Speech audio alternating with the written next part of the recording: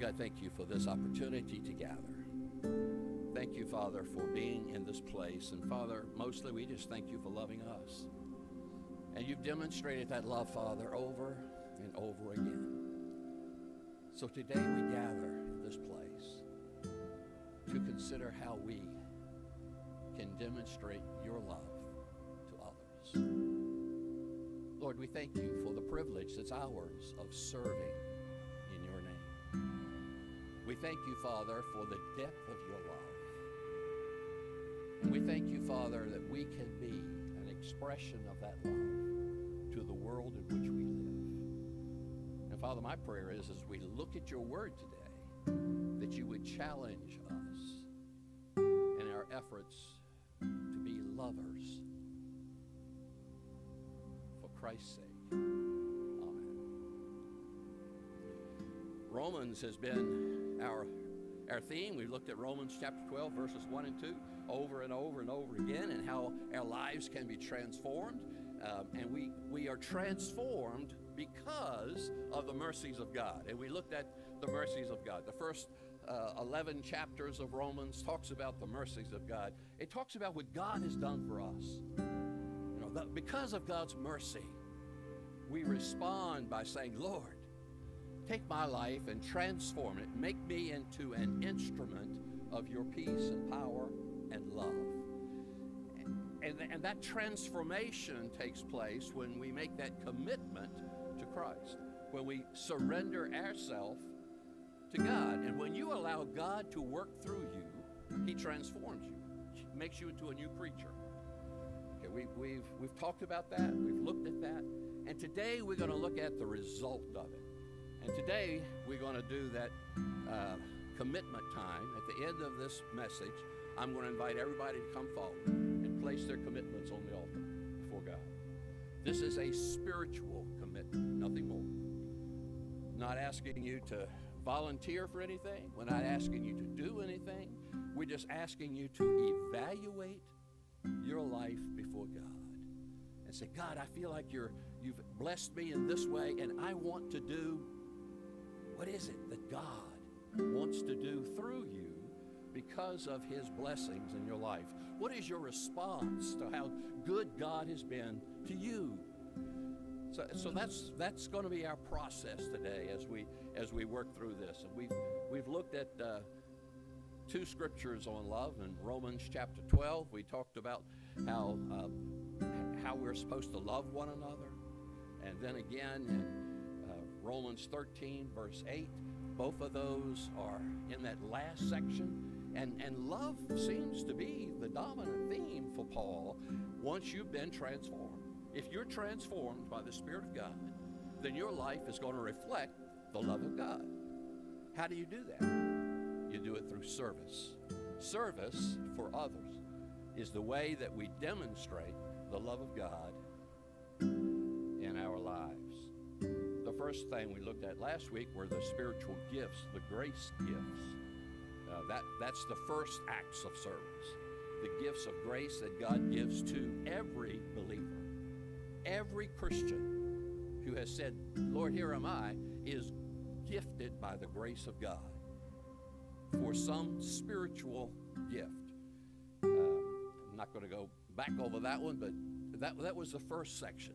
But now we look at some other ways in which God does that. John chapter 14, verse 15. Now we're going to throw it on the screen, but it's on page 1068 in your pew Bibles, if you prefer the pew Bible. 1068 in your pew Bible. John chapter 14, verse 15. If you love me, keep my commandments, says the scriptures. John is sort of the disciple of love. And what he is saying here is Jesus was meeting with his disciples just before he was crucified. He told them this. If you really love me, you're going to be obedient to what I have said. That's what I was trying to tell the kids. If we love our parents, we want to be obedient to them. We want to please the one we love, says John. So if you love God, you're going to be obedient to him. You're going to do what he commands you to do. Are you being obedient to God? Well, the deeper question is, do you love God? And even deeper than that is what Paul is trying to get to. Have you experienced God's love in your life? Because you see, the key to service, the key to loving God is having experienced it in your own life. And if you haven't experienced the love of God in your life, then this is going to go right over your head. You don't know what that means. What is love? Jesus demonstrated the love of God on the cross of Calvary. He died to self, and he lives for us. And then we come along and say, okay, how do we love? It's self-sacrifice, a living sacrifice. And becoming a living sacrifice means becoming an instrument of love that God can use in his hands to transform the world in which we live.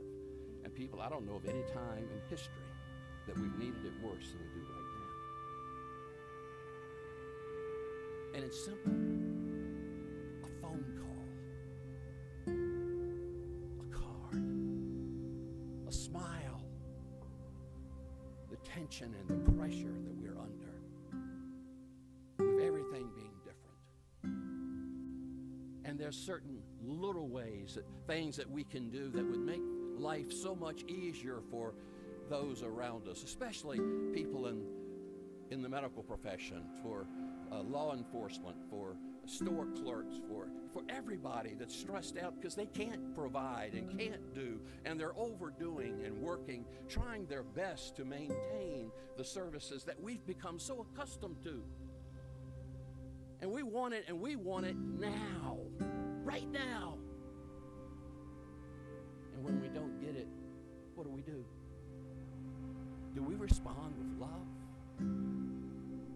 Or do we respond with that feeling of, I want what I want, and I want it right now? And that is the most childish behavior that I know of. But that's what we're used to, and that's what our culture is saying, is to take care of self first. But that's not what God is saying. God is saying to put others before yourself. And if we're going to be people who demonstrate the love of God, then we have to die to self and put others before our own needs.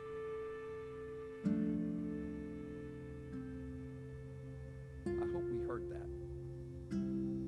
Jesus says, if you love me, keep my commandments. Obedience out of love is a characteristic of the transformed life. John chapter 3, verse 16. It's on page 1052 in your Pew Bible. But I think we know that. John chapter 3, verse 16. Is love an action? For God so loved that he did what? He gave. He gave. The God who created us, the God of the universe, the God who created the world in which we live, loved us so much that he gave himself to us. Now, consider this for a moment. What is it that you would give your only child to?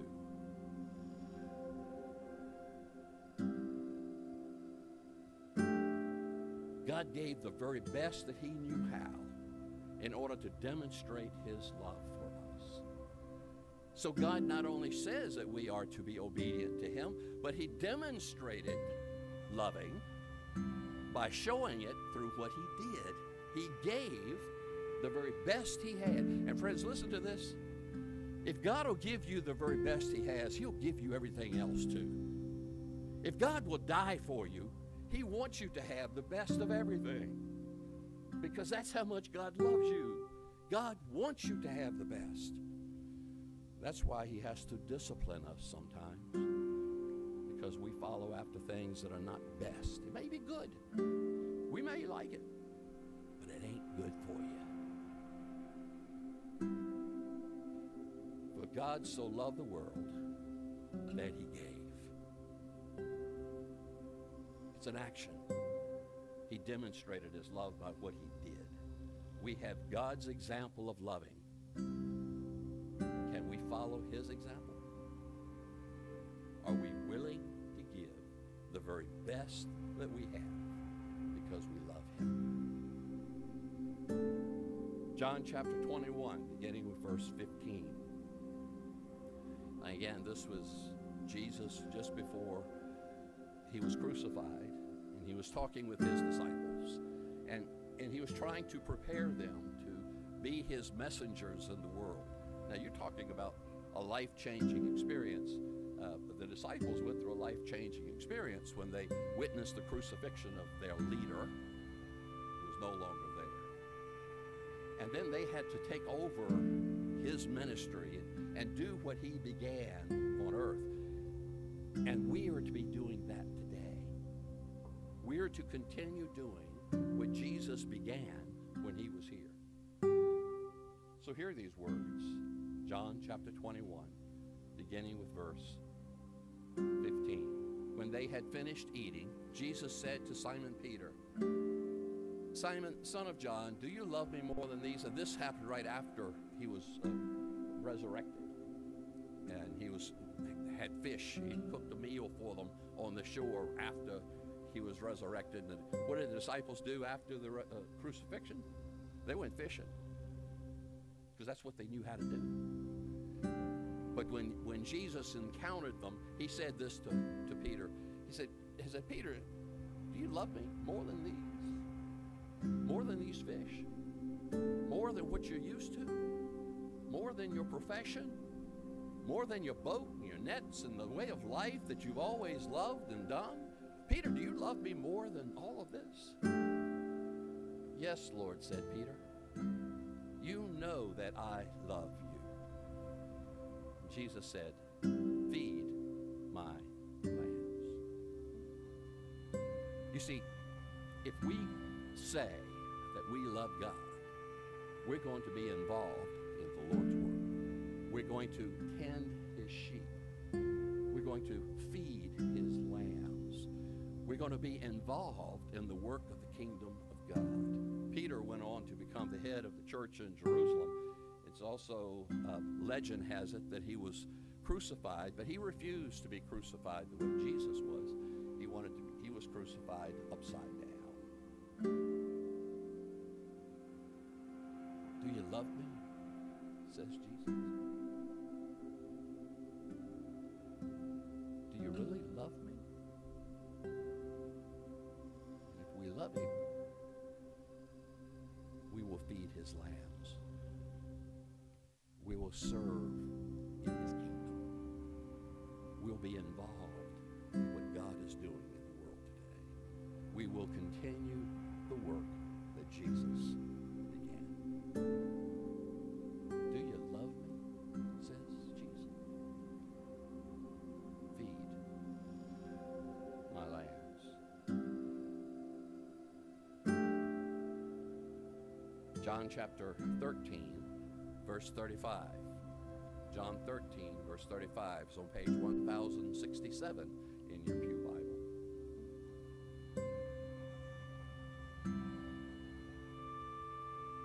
John 13:35 says, "By this everyone will know that you are my disciples, if you love one another." So what's the mark of being a transformed person, of being a disciple? And by the way, there's a difference between being a follower and a disciple. The disciples had made a deeper commitment to Christ. The disciples had taken it to the next level. The followers had it in their heads. "Oh, yeah, I believe it." But a disciple takes it out of your head and puts it in your heart. And that's a world of difference when we make a heart commitment to God. And they'll know Other people will know that we're Christians by how often we come to church. How big your Bible is, how well you know the Scriptures, by how often you pray, by how good looking you are, how much money you give to the church. They'll know you are a disciple of Christ because of all of these things that you do. That's not what the Scriptures say. The Scripture says they'll know we are disciples because we love one another. It is our love for each other. And the early church grew. They met together regularly. They had fellowship with each other, and there was such a positive spirit in that early church, and the community around them were watching the churches meeting together and sharing together and worshiping together and praising God together, and the community said, I want to be a part of a group like that. And they were attracted to the early church, and the Lord added to their number daily those who were being saved because they had love one for another. And they expressed it to each other. They're going to know we're disciples by our love for each other. And herein is where the church has faltered. We can't even get along with one another, much less with non-believers. We can't agree to share together. We have to argue over something. It's not the music, it's the carpet, it's the preacher, it's the look of the building, it's how cold it is, it's how hot it is, it's any excuse will do. We'll find anything to divide us and to separate us into our little groups so that we can fight with one another. We're notorious about that. But they'll know we're disciples of Jesus Christ because we love one another. I was on a panel here recently, and they were talking about the black church and the white church and this group and that group, and my call on that is there's only one church. And that's the church of people who believe in the Lord Jesus Christ. I don't care what color you are. I don't care what denomination you are. I don't care where you are or what country you come from.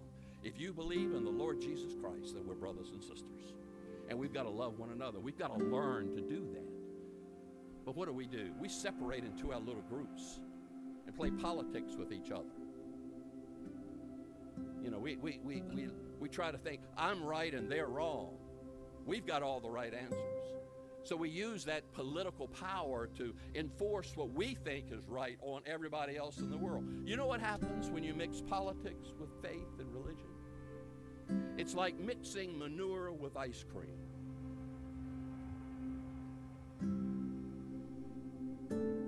It doesn't hurt the manure, but it ruins the ice cream. And that's what we try to do. We try to use our groups as a political force in the world today, and we hide behind our faith. And we use that as a power tool to make people do what we want them to do rather than loving them into the kingdom of God. They're going to know we are Christians by our love for one another. Not whether you're right or wrong. We have to learn to love people who don't look like us, who don't agree with us. We have to learn to love people because God loves them. But we go in with a political agenda. We've already divided and separated. They'll know we're Christians. They'll know we're disciples. They'll know that we really love God because we love one another. When are we going to do that? When are we going to start demonstrating that kind of love in our world today?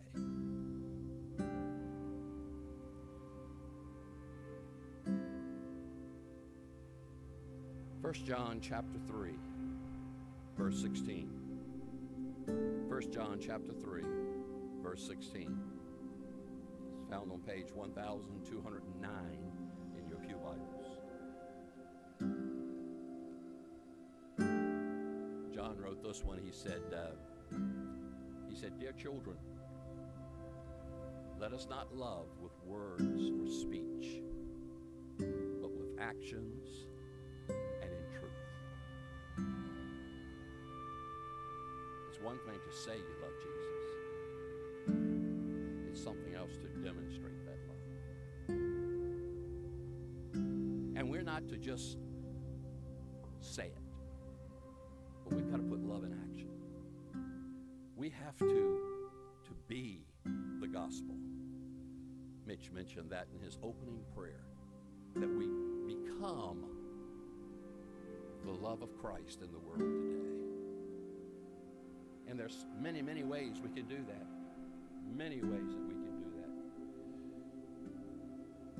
that. Every member of the body of Christ should be serving others if we're going to be obedient to the Scriptures. Every member of the body of Christ is a minister of the gospel. Some of us stand up front, some of us sing, some of us play, but there's a ministry for every person who believes in the Lord Jesus Christ, because God gifts us by His grace. Every person has a gift, says the Scriptures. A grace gift. A grace gift that God will use to demonstrate His love to the world in which we live. Are you using your grace gift for the sake of the kingdom of God? Are you serving the kingdom in a way that glorifies God because it demonstrates His love? Every person who claims to be a follower of Jesus Christ should be putting their love into action, not just words. Love in action is service. Love in action is service. Doing for others. It's an action word. It's a verb. Jesus asked each one of us, do you love me? Oh, really? And I have to ask myself that, God, do I love you?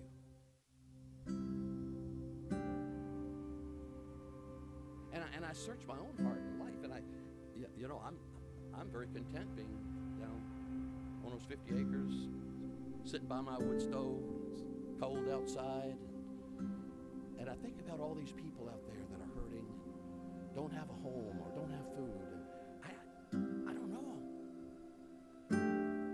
But how do I get to know them? I won't get to know them sitting down in my basement by that warm fire. I know that.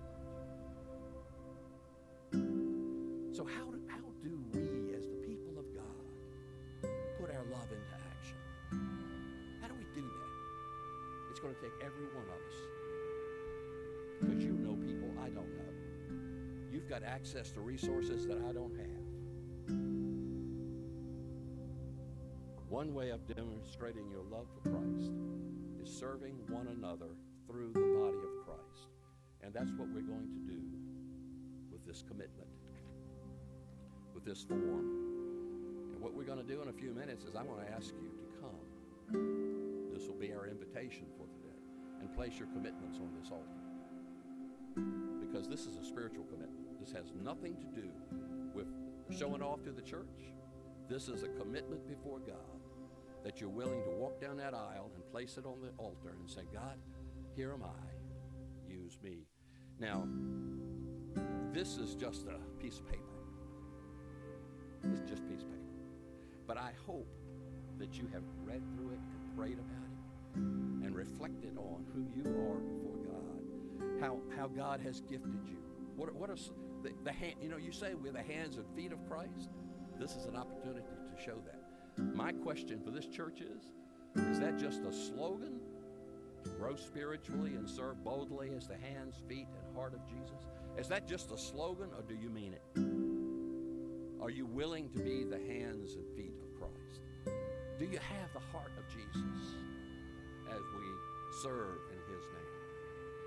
So, if these are not all of the gifts that are put here, that's why there's another one on there. You may have another gift that you have. Put it down if God has laid it on your heart. And then the second part of that is, what passions do you have? What is on your heart? What is you've got these abilities, but what is your heart's desire? How to express that? Through what age group, or through what ministry, or through what task that God has laid on your heart? Put that down before God. Before God, what is it that He's telling you? And at the bottom of the sheet, there are several checks. And I hope that each of you have had a time to pray about those. There may be somebody here, or somebody who's looking at this piece of paper right now, who's never received Christ as Lord. Check that box. And then come and put it on the altar. And God will honor that. Or maybe there's people here who need to rededicate their lives to Christ. Just like last week, we had someone do that. To rededicate themselves to the living God. Friends, this is not a resolution. This is not a wishful thinking of something that you want to do this year. This is a commitment before the living God, because God has empowered you and because God has demonstrated His love for you. And out of that, you're going to respond. You're going to say, God, I'm trusting you with this in my life. And we lay it before Him. And allow God to do the rest, because it's up to Him. Or there may be somebody looking at this form right now that, you've never joined the church. Now listen to me. Joining the church doesn't get you into heaven. It only puts your name on the roll. But it helps you to identify with a group of people for spiritual fellowship and for spiritual growth. And so you connect with the church that meets at Round Oak Baptist Church. And if you'd like to do that, we invite you to do that. Become a part of what God is doing here. Let us love you. Now, let me change that. Let God love you through us. Because we're going to fail if we do it on our own. I don't do a very good job of loving. You can ask my wife. I'm the kind of guy who, oh, Lord. I've come this far. I'll have to go the rest of the way. I told her I loved her when I married her. If I change my mind, I'll tell her. I love you, girl. I haven't changed my mind yet. But being apart helps us to be able to love one another. To work together, to share together, to love one another. And there's a sense of family at Round Oak. We're a part of each other, and we can love one another. Serving through the ministries of Round Oak Baptist Church. There are all kinds of ways you can serve God. All kinds of ways. But the church needs people to be able to minister in the name of Christ through the church. And if you feel like God is leading you to do that, check that box. A commitment to attend regularly. That doesn't mean come every Sunday. Be like the man who woke up one Sunday and told his mother, said, I don't want to go to church today. And his mother said, but son, you have to go. You're the preacher. But there are days that, you may need to do something else. But to attend regularly so that the family can enjoy your fellowship and can share together and we can worship God together. Because there's something bonding about that. And to give through the life of the church as God has blessed you.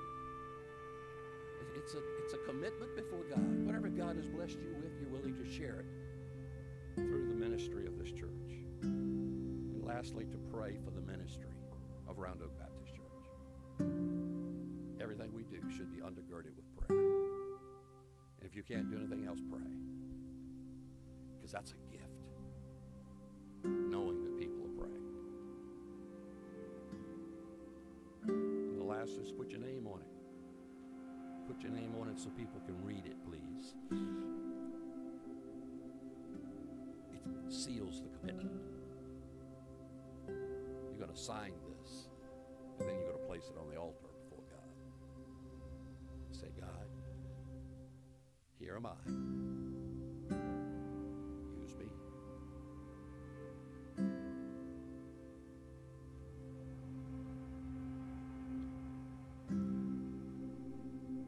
I have with me today